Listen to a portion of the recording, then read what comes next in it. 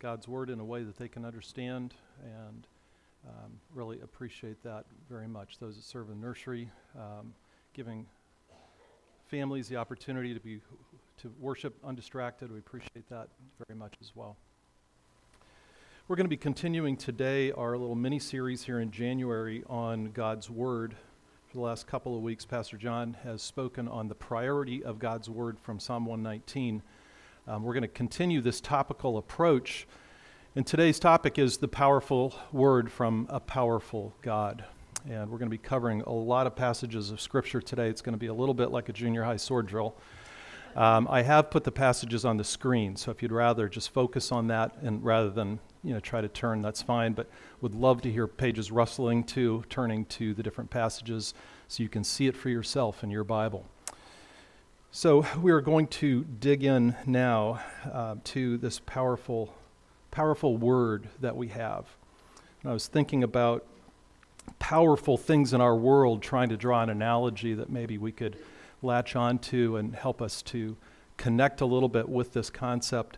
I had recalled that I had seen an announcement about a month ago, just before Christmas, about the Lawrence Livermore National Laboratory in California, which I had never heard of before.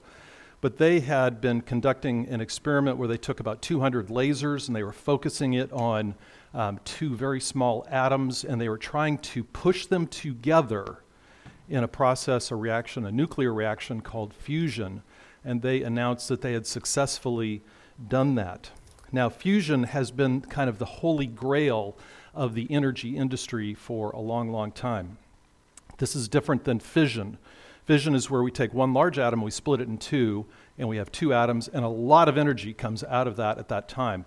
That's what powers nuclear power plants. That's the process that's used. Fusion is taking two small atoms and putting them together, and it produces even more energy than fission. And it also has the side benefit of not producing nuclear waste, which is huge. So this holy grail of energy has been sought since the 1950s. I don't know how long this laboratory has been working on this project, but it is a really big deal. There's an international group in France that has been working on fusion from a different perspective for 35 years, and they continue to move forward trying to accomplish this. They haven't done it yet. Why have billions of dollars been spent on this process? Well, regular energy pales in comparison to nuclear energy from a productivity standpoint. A normal fission, which is occurring today, produces 4 million times the amount of energy as a chemical reaction from burning coal, gas, or oil. 4 million times as much with the same amount of matter. That's astounding. Fusion does 4 times more than fission. So 16 times more energy produced from fusion, speculation, because we haven't really accomplished it other than what this laboratory just did, than traditional means of producing energy. So you can see why people are interested in this. This would revolutionize the energy industry. Now, I have just told you everything I know about fusion. I am not a science person at all. But this concept of power was really intriguing to me. I mean, for me, on a daily basis, my concern about electricity is making sure my phone is charged. Because if my phone goes dead, my world is really turned upside down. You need electricity in your phone in order for it to operate. So we just need to make sure it's plugged into a power source. I pay a lot of attention to that. Sometimes I plug it in overnight. Sometimes I plug it in my car, plug it in on my nightstand or whatever. Just turning now to spiritual analogy there. How often are we plugged into God's Word? We have a power source that is enormous, that is available to us to allow us to have a relationship with God Himself. And how often are we plugging into that? Provides more power than these scientists could possibly dream of with the nuclear reaction of fusion. And if we are not plugged into God's Word, we are not going to experience God's power. We are going to be like my poor iPhone, which goes dead because I don't plug it in. We are going to be powerless. So this morning, as we continue our series on God's Word, we are going to be looking at the power of God's Word, and we will see that our powerful God uses His powerful Word to empower us, His powerless people. The things that we can do on our own are so insignificant compared to what God wants to do through us. And so you may ask, fair question, so just how powerful is God's Word? And well, for starters, as there was an allusion to this in Sunday school, which is great, God spoke and all of creation leapt into existence. He spoke and life was created and matter was created. You see that in Genesis chapter 1. In Hebrews chapter 1, the writer focuses on that creative power, and he talks about how the Son of God holds all of creation together by the word of his power. He says one word, and all of those molecules of all matter fly apart. It's powerful. What practical effect does this have on us? And so we're going to look at three areas of practical effect of God's powerful word. And the first one is that God's word has the power to save us. The power to save us. We're going to begin our look in Scripture in John chapter 1. We're going to look at two concepts of power, the first from John 1, the next from Romans 1. So from John 1, we're going to see power in the sense of authority to become God's children. Now, to get some context for where we're going with this, which is really verses 11 and 12, we need to start at the beginning of John's Gospel and read a few verses. So John 1, 1 through 4. In the beginning was the Word, and the Word was with God, and the Word was God. He, so we're seeing now that the Word is a person. He was in the beginning with God. All things were made through him, that is, he, the Word of God, is the creative agent that caused creation to occur. And without him was not anything made that was made. Creation didn't happen in any other way except through the Word. In him was life, and the life was the light of men. Now this word, is the Greek word transliterated logos, L-O-G-O-S. And here it refers to Jesus. He is referred to as the living Word. And we learned that Jesus always existed. Jesus was with God, and Jesus is in fact God. That's the point that John was proving in his gospel. And Jesus was the catalyst of creation. And at the end here in verse 4, we see that in Jesus was life. He is the source of life. He created life. He created physical life, and he creates and makes available spiritual life as well.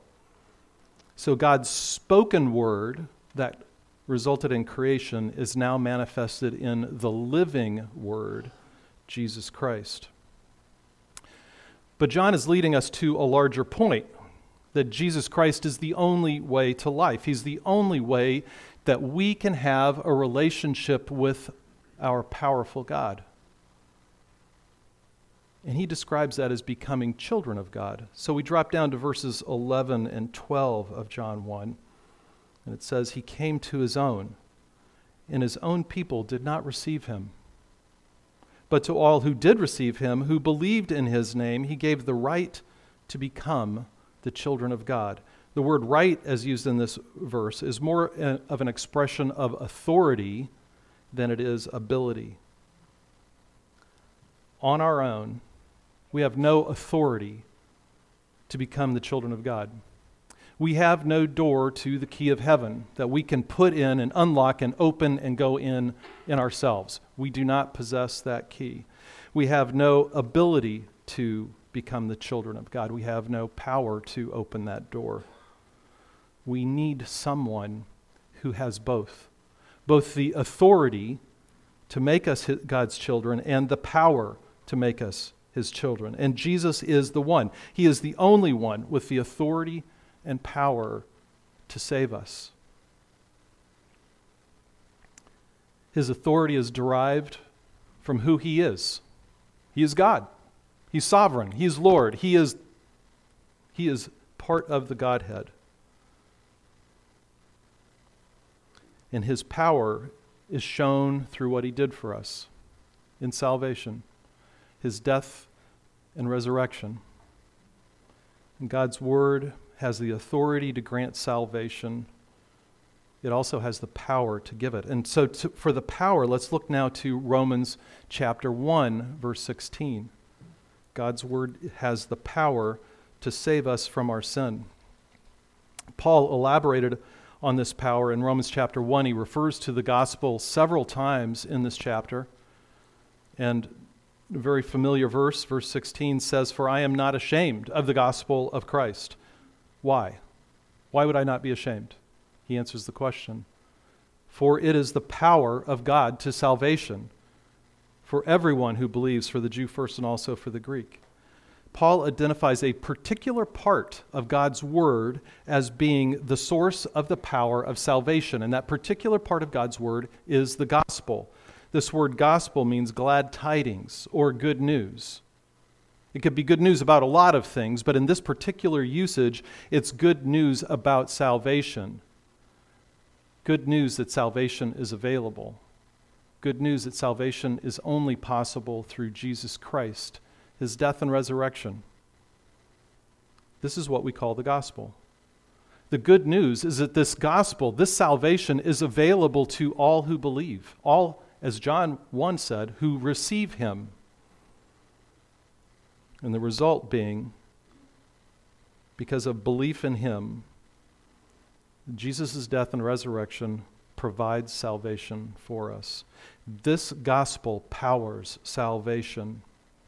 This word power, you may have heard in the past, comes from the Greek word that is transliterated dunamis, which sounds an awful lot like our English word dynamite. Dynamite was invented, ironically, by Alfred Nobel, the person who funded the Nobel Peace Prize. Dynamite was named that because of its explosive power. The gospel has inherent explosive power to save us, to do something that we can't do for ourselves, to do for us what we can't do for each other, to do for us what only God can do.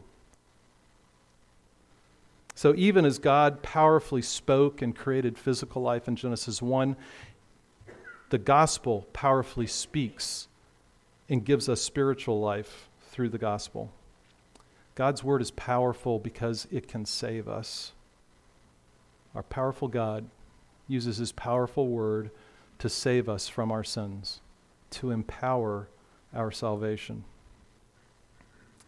Now, physically alive through God's creative power and spiritually alive through the gospel's saving power, God's powerful word is not done with us, not remotely.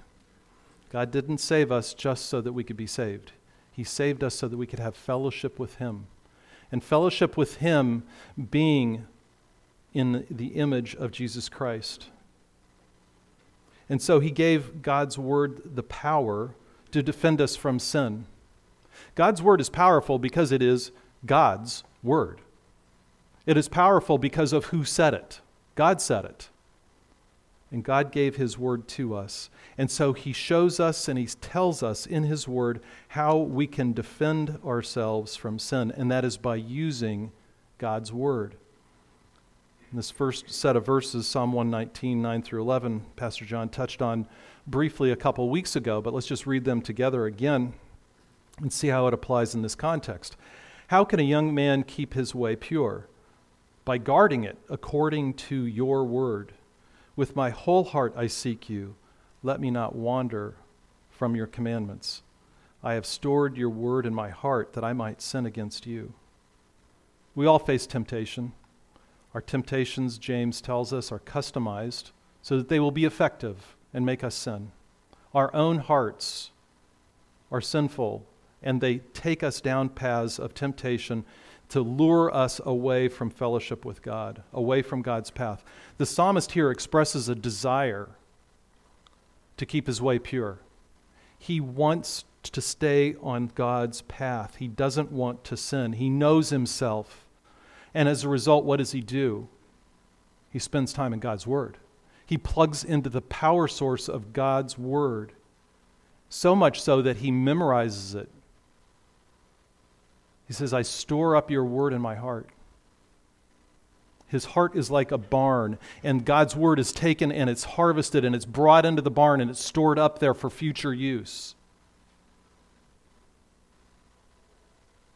The more that temptation comes our way, the more we need a storehouse of God's word to keep us from yielding to temptation and sin. Sometimes we may feel like temptation is more than we can bear. Temptation to sin in our own customized way. We may feel that we are powerless to resist it, that we just give up and give in. That's because we're trying on our own. We aren't strong enough, frankly. Just as we are not strong enough to save ourselves, we're not strong enough to overcome temptation in our own lives. Yes, some of us may have more self-discipline than others, but self-discipline alone is not power. Avoidance of situations may help us not sin, and I applaud that when we take those efforts. But just avoidance of situations isn't power. It's a good strategy, but it's not power. The only power that we have against sin is through God's word. And when we take it and store it up in our lives, we give the Holy Spirit fuel to use to fight temptation. We need to keep our spiritual battery charged with the power of God's word. We need to plug into that power source, and we need to do it daily. We're given a terrific example in Scripture of how this works. In Matthew chapter 4, our next passage, we see that this power of God's word is able to defend us when facing temptation. We talked about this briefly in Sunday school last week. Matthew 4, 1 through 11 gives us the account of Jesus being led of the Spirit into the wilderness. Notice that it was the Spirit that leads Jesus into the wilderness to be tempted by the devil. He undergoes 40 days of fasting. He's physically weak at this point. And the devil knows exactly when to attack. Because sometimes physical weakness can equate to spiritual weakness. They often can go hand in hand. And we're told of 3 temptations that the devil brings before our Lord. And in each instance, Jesus reacts the same way. He doesn't say, through my own self-discipline and willpower, I will overcome this. He was the Son of God.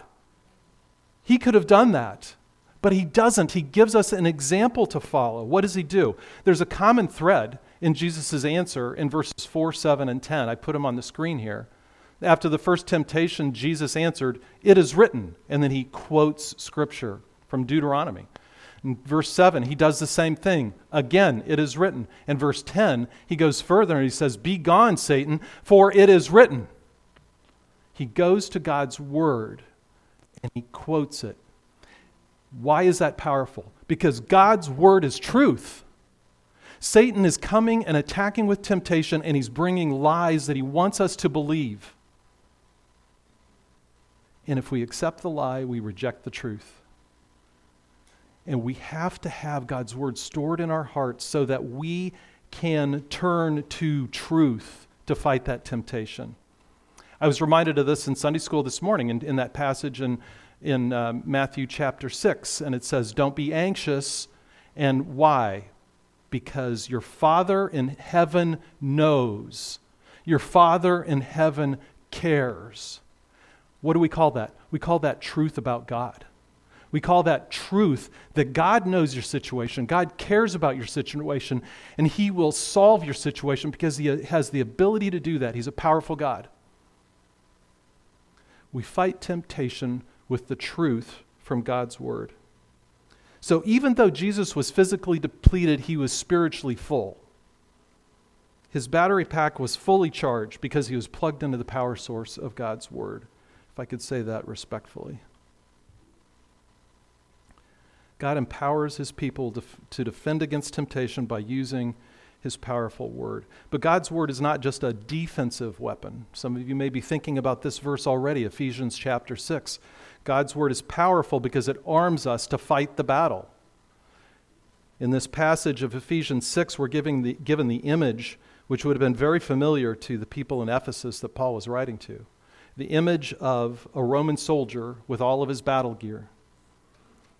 And the soldier walking around has on his belt, he has a chest plate, he has foot gear, he has a shield.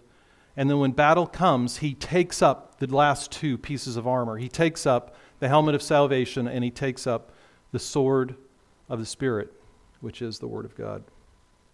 This word sword is not what leaps to my mind immediately when I think of sword. When I think of sword, I think of the broadsword that was used in medieval times. You know, it's like three feet long, takes two hands to wield, something like that. That's not what this word refers to. This is a smaller sword. It might have been as short as a 6-inch dagger. It could have been as long as an 18-inch short sword. This is what these Roman soldiers would have carried on them. It could be used offensively and defensively to defend themselves, particularly in close quarters combat. So what is the source of the sword? Well, it's the Spirit. It's the sword of the Spirit. The Spirit is furnishing this weapon for the believer's battle against sin. But the sword itself is the Word of God. The Word of God is coming from the Spirit of God. God's Spirit inspired God's Word. Human writers wrote it down so that we could know our God and what He expects of us and who He is. Here, interestingly, the word word is not the same word that was used in John 1. It's a different Greek word. And it refers more to the individual words of Scripture than the whole of Scripture, the complete embodiment of Scripture, which the Logos of John 1 referred to. So this perfectly shows what Jesus did in Matthew chapter 4. He's taking individual words of Scripture, those verses from Deuteronomy or Psalms, and he is using them to parry and defend and attack. He's using specific truth to fight temptation. God's word powerfully protects us from sin. But we have to know how to use our sword. We have to know it. It's sharp and effective to fight against the enemy. There's another verse that uses the sword example for God's word, but it uses it in a different context. The sword can be used in battle, but it can also be used in surgery. The word of God is an effective scalpel, and it's used to do exploratory surgery on our hearts, to show where our hearts have wandered from our God. And the purpose is to change us to be like Jesus, our Savior. The power to discern our hearts is shown in Hebrews chapter 4 and verse 12. For the word of God is living and active, sharper than any two-edged sword, same word as Ephesians 6, piercing to the division of soul and spirit, of joints and of marrow, and discerning the thoughts and intentions of the heart. Here, the word for word is logos again. This is the whole of Scripture, its complete embodiment. All of Scripture is living, it's active. It's being used by the Holy Spirit to cut very carefully. The hands of the surgeon are skilled to cut into our thoughts and motives, to help us to discern even things that we couldn't do on our own. It is alive. The same sword that is used in battle is now used in surgery. One usage for destruction, the other usage for repair. God reveals through His Word what is in our hearts. As we look into the mirror of God's Word, we are revealed what we actually are. As we've just done in observing communion, we bow before our God and we ask, is there anything between me and you right now, God? Because I want to be holy and pure before you and have uninterrupted fellowship. And God's word is able to do that. Surgery is painful. It's no anesthetic. This is the old-fashioned surgery. And it's open heart surgery. It's serious. When God, our powerful God, uses his powerful word to surgically perform open heart surgery, it reveals to us what we really love. It shows us what we need to change and how we can be more like Jesus. The next step in this change is having a clear vision of what we can be like. And God's word has the power to change the way we think. Very familiar verses in Romans 12, 1 and 2. It says, I appeal to you, therefore, brothers, by the mercies of God. So on the basis of 11 chapters of Romans, he's giving this appeal, this encouragement. He's putting his arm around these believers and he's saying, I want you to listen to this. Present your bodies as a living sacrifice, holy and acceptable to God, which is your spiritual worship. And then there's an encouragement to do three things. First of all, don't be conformed to this world. Don't let the pressures of this world mold you into what it wants you to look like, because that's not what Jesus wants you to look like. Instead, be transformed by the renewal of your mind. He wants us to be transformed. This isn't a pressure. This is a complete metamorphosis. This is a complete change in what we look like. And how does it happen? It happens by renewing our minds. Implied is the renewing our minds based on 11 chapters of truth that have just been given to us. And why would we do this? That by testing you may discern what is the will of God, what is good, acceptable, and perfect. Where do we go when we need to get our minds renewed and ourselves transformed? We go to God's word. So if we're looking at our lives today and we're saying, boy, that's ugly, that reaction was terrible, that thought was horrible, what do we need to do? We need to go to God's word and submit ourselves to the scalpel of Scripture used by the Spirit, confess that sin, and renew our mind so that we can do God's will, so that we can be like Jesus. And then when we think like Jesus, we can speak like him too.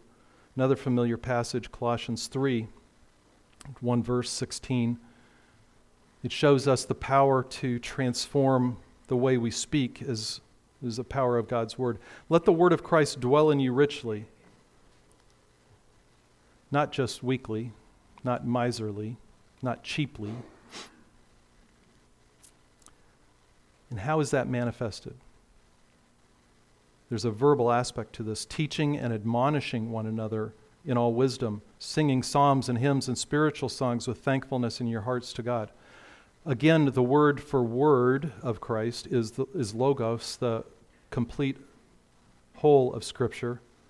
So we see that the result of being plugged into God's word is that spiritual fruit begins to be manifested in our lives because the Holy Spirit has something in that storehouse to work with now. And it takes the truth of God's word and applies it in our hearts, and it comes out in this kind of fruit.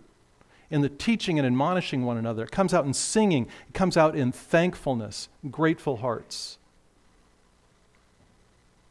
All of this happens when we let God's word dwell in us richly. We need to let God's word make its home in us. Not one of those tiny houses that you see on HGTV, which looks so cute. We're talking mansion. That's how we need God's word to be dwelling in us. God's word is powerful because it produces spiritual fruit. Now, has all of this seemed a bit theoretical? Has all of this seemed impractical? Has all of this seemed like that group in Europe who for 35 years have chased the elusive fusion reaction? Perhaps your battery's running a little low. One of the things as elders that we've just been very excited about is your acceptance of our encouragement to be spending time in God's word. We're humbled by that. That you would respond and pick up that mantle that we put down and say, yes, I want to read God's word with my brothers and sisters in Christ. And then the excitement that we've seen in Sunday school when we come together and we talk about it. And people have obviously spent time with God. Because that's what the power of God can do. It can change our focus. It can change us to want to be in God's word. You know, sometimes I get busy and I forget to plug in my phone, and then I look down at it and it's like, oh, it's like saying battery low, go to reserve power mode or something like that. We need that kind of reminder ourselves spiritually. If we all get busy. We all have times when it's hard to fit stopping and reading the Bible into our day. But it's the most important thing we can do to stay plugged into God's Word. One of the lies of Satan is, you're too busy to do that. We need to be plugged into God's Word. Sometimes, these phones are designed to just last a couple years, right? So that they can sell you a new one. Sometimes as the phone gets old, the battery doesn't hold its charge as long, and you got to recharge it more often. Well, I'm kind of feeling like that as I get a little older too. I need to be recharged physically a little bit more often. But you know what? I used to think that as I got older, that walking with the Lord would be easier. That it would just happen more naturally because I've done it for so long. That's not always the case. Why? Because we have to stay plugged into God's Word all the time. If I just say, well, I've been a Christian for so long, I can read a couple verses and I'll be fine. No, you're dieting. Don't do that. You need the protein of God's Word. You need to be plugged into Him. And sometimes when I'm using my phone a lot, the battery goes down because it's constantly working. Guess what? When we are ministering a lot, that's when we need more of God's Word in us. It's easy for us to serve and serve and serve and serve and be drained spiritually. And we need God's Word to refresh us.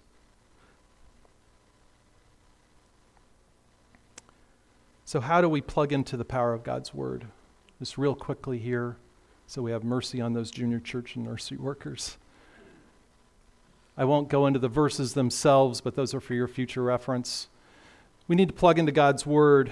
First of all, as Dave read for us, Psalm 1, verse 2, the blessed man delights himself in God's Word.